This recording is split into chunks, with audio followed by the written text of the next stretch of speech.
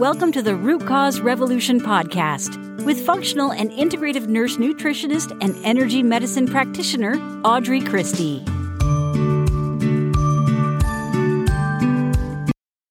Hey friend, thanks for tuning in. Today is our very first Energy Medicine Monday. This is something new that we are implementing in season 6. So I hope that you find it extremely useful.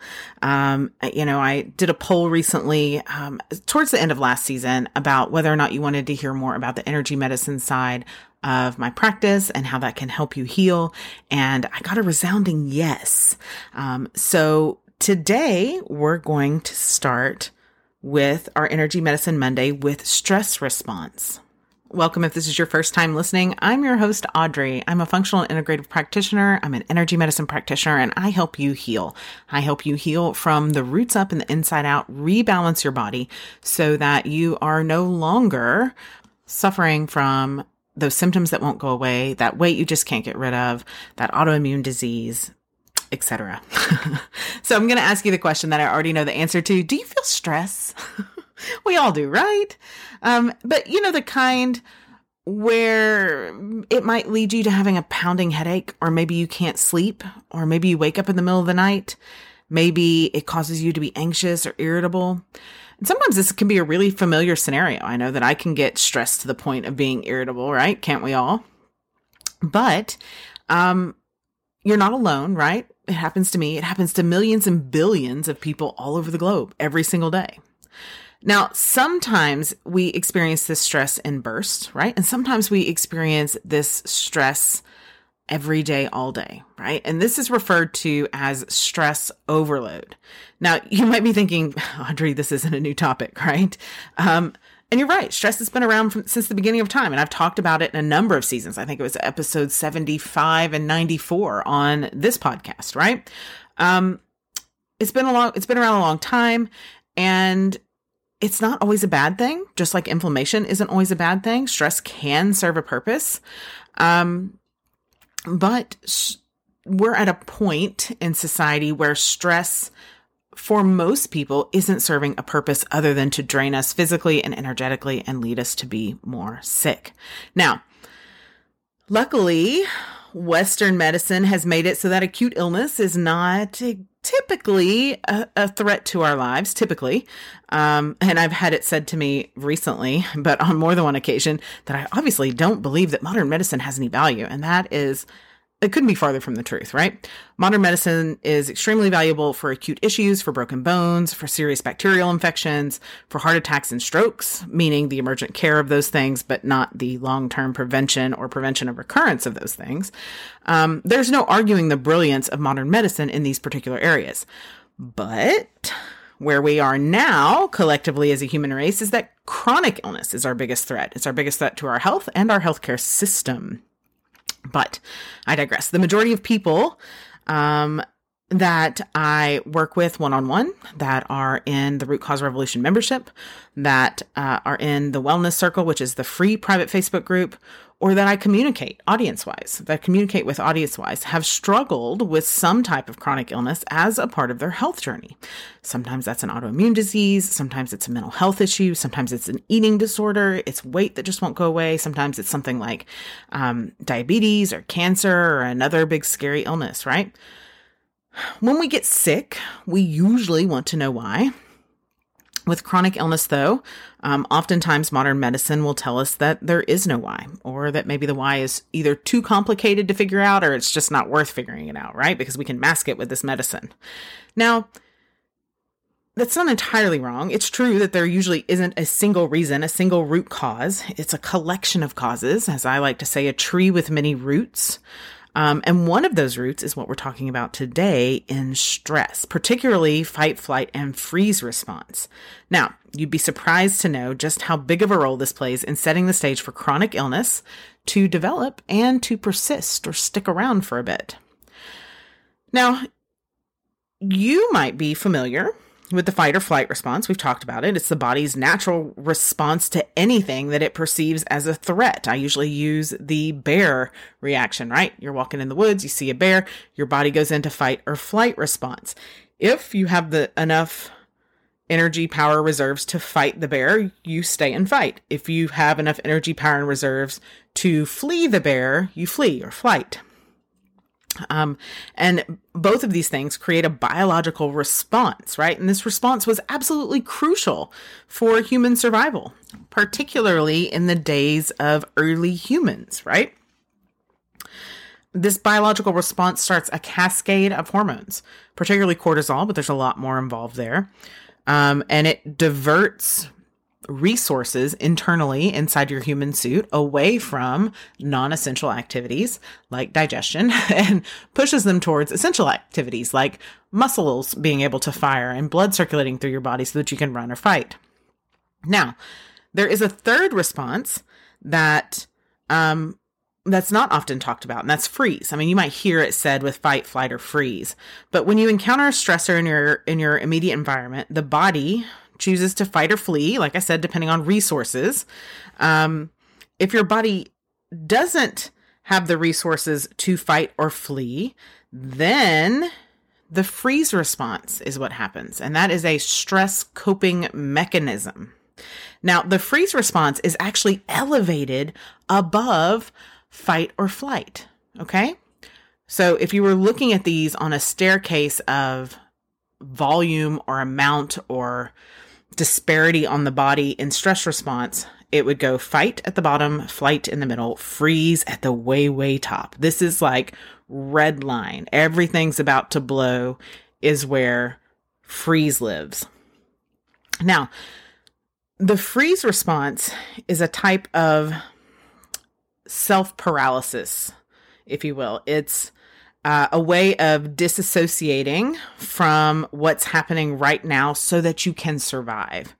You might have heard of it as, a way to block out the pain, even if you must experience it. Not to get too gruesome, but say somebody loses a limb, they might not remember losing that limb all the way up until they wake up in the hospital post-surgery, because the body has gone into freeze mode, right?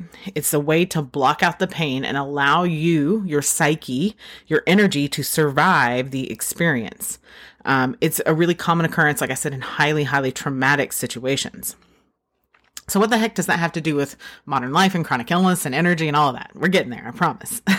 So, situations where our bodies feel like our survival is threatened are very different now than they were in early human times, right? But because of evolution, they still create the same biological response, the same nervous system response. So situations that feel threatening now could be something like rejection, could be disappointing your loved ones, could be being ridiculed or teased at school or online or at work, feeling unloved or feeling abandoned. So, connecting the dots between that and the symptoms that you might be experiencing now, when traumatic events happen, especially at a young age, right? We're especially vulnerable to trapping those traumatic events in our bodies. Adults are a little bit better, right? Adults can navigate this a little bit better, but oftentimes these roots of these chronic illnesses happen from traumatic incidences as children, and they may not even been like hugely traumatic. Like if you look back at it now, it could even be something you go, God, that was so stupid, right? But when these traumatic events happen at a young age, we're vulnerable to trapping that in our bodies. So if you think about biological and psychological needs, children have to be part of a family to survive, right? Because they can't fend for themselves. This is why feeling unloved, unwanted, rejected, or abandoned is experienced in a child's body as a very serious threat to survival. And it ends up taking a huge toll on their health. So for kids, these threatening experiences are more likely to ignite the freeze response, right? More likely than adults, because it allows kids to dissociate from an event that feels too big to handle. Now, that response is very, very helpful for survival, right? But when it sticks with you through adulthood, the body can enter this kind of weird state of being off and on all at once. And so you're in that freeze mode. Your nervous system is in that freeze mode with no foreseeable end, and it can start to shut things down. So energetically, that traumatic event gets stuck long term. So when your freeze response was never able to thaw out from childhood, you can actually move through life stuck in that heightened sympathetic fight or flight or even freeze state. This can lead to things like phobias, panic attacks, depression, anxiety, lots of mental health issues, but it also leads to physical health issues. When the sympathetic state is activated for anything more than short-term boosts, then you end up with physical health conditions, because our bodies are meant to be in that rest and digest state in order to properly function. That's called the parasympathetic state. This is the state where our immune system is strong, our reproduction capabilities are working, our body is evenly distributed, our digestion is running properly, the body can build and repair. But when you're in that sympathetic fight, flight, or that elevated freeze, your immune system is lowered, your digestion is inhibited, it doesn't work right. Your body says, heck no, we're not reproducing. It's dangerous out there. Cellular repair is put on the back burner, so you start to age much faster. The body puts all of these systems on pause so that all of the energy can be put into handling or masking that stressor. Okay? And this sets the stage for chronic illness to develop, especially since the immune system is so very suppressed. There was a study called the Adverse Childhood Experiences Study, and it's been really, really important in understanding that most critical illnesses, including the big scary ones, cancer, heart disease, anxiety, depression, are rooted in chronic stress reactions that continue to fire years and years after an adverse childhood event. Now, when we tend to think of traumatic childhood experiences, you have to think broadly, because a lot of times my one-on-one clients will come to me and they'll say, well, Audrey, I've had a great childhood. Nothing happened to me, right? But adverse experiences don't only include major or severe traumas. They include anything that can make you as a child feel rejected, lonely, abandoned, scared, unloved. It could be physical violence. It could be emotional neglect. It could be losing a family member. It could be some major medical or health issue. It could be having too many adult responsibilities at a young age. It could be being bullied at school or feeling left out. It could be the monster under the bed. I had a monster under the bed, and I'm not saying this caused a freeze response, but I used to run and jump from my hallway, from the frame of my door. I'd run down the hallway from the frame of my door, jump into my bed, because I was afraid, into an embarrassingly older age, that something would reach out from under the bed and grab me. Okay. It could be a mean doctor. It could be a clown. It could be a terrible experience at camp. The body, it responds to all of these experiences in the same way, particularly in childhood. And so the more of these that a child experiences, the higher likelihood it is that a kiddo gets trapped in that freeze response. And then what happens? Then you're where you are now as an adult with a chronic illness or chronic symptoms, right? Depression, fatigue, sluggishness, poor digestion, weight gain, compromised immune system, autoimmune disease, all of those things. And so it's really important to understand where these trapped emotions come from, because we have to go down, in order to heal them, we have to go down and find them. You have to go down and unfreeze them, for lack of a better way to explain it. So what do we do about that? So one thing I want you to do is, during this episode, have you noticed that this discussion, this information has brought up memories for you?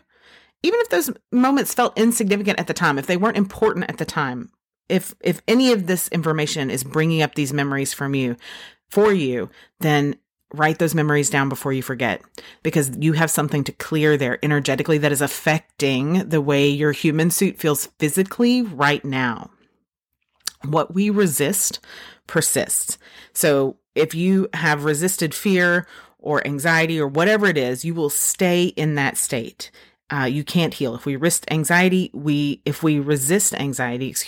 stay anxious. So now, as an adult, it's important to go back and welcome and feel those emotions and release them. Okay. So what that means is identifying the trigger of your freeze response. And if you came up with some memories bubbled up during this episode, then pinpointing those are definitely that's definitely a good starting point to identify initial triggers of your freeze response. Another example of this might be somebody who was told repetitively, aggressively as a child that kids are to be seen and not heard. And now you have thyroid issues. Okay. That's that same energetic level, right? So ways to do this: energy healing, energy therapy, brain rewiring are all really important steps. Reducing stress, all of those things are really, really important steps in healing your body now. So what I want you to do to start this first episode of Energy Medicine Monday, and they all won't be this in-depth and this heavy, is to take your first two fingers on your right hand and tap your throat just in the middle. Just say, I'm willing to release. I'm willing to release. I'm willing to release, over and over. You can do this while you're driving a car. You can do this before or after meditation. You can do this anytime that you want to begin to work to release these old freeze, maybe even fight or flight, but these old sympathetic nervous system responses. Thank you so much for tuning into our first Energy Medicine Monday. I'll put any show notes on audreychristie.com/190. As always, if you think this could help somebody, feel free to share it. We love to get the word out. And our next episode will be episode 191, and what vitamins should you be taking? Followed by episode 192, which will be our very first Ask Audrey episode. If you have questions that you want answered on air, even if you want them answered anonymously, feel free to reach out at audreychristie.com/question and submit that question in the form, and we'll get it answered on an Ask Audrey episode. As always, friends, I am rooting for you. See you next time. Thank you for listening to the Root Cause Revolution podcast. Be sure and subscribe on your favorite podcast provider. Ratings and reviews are always appreciated.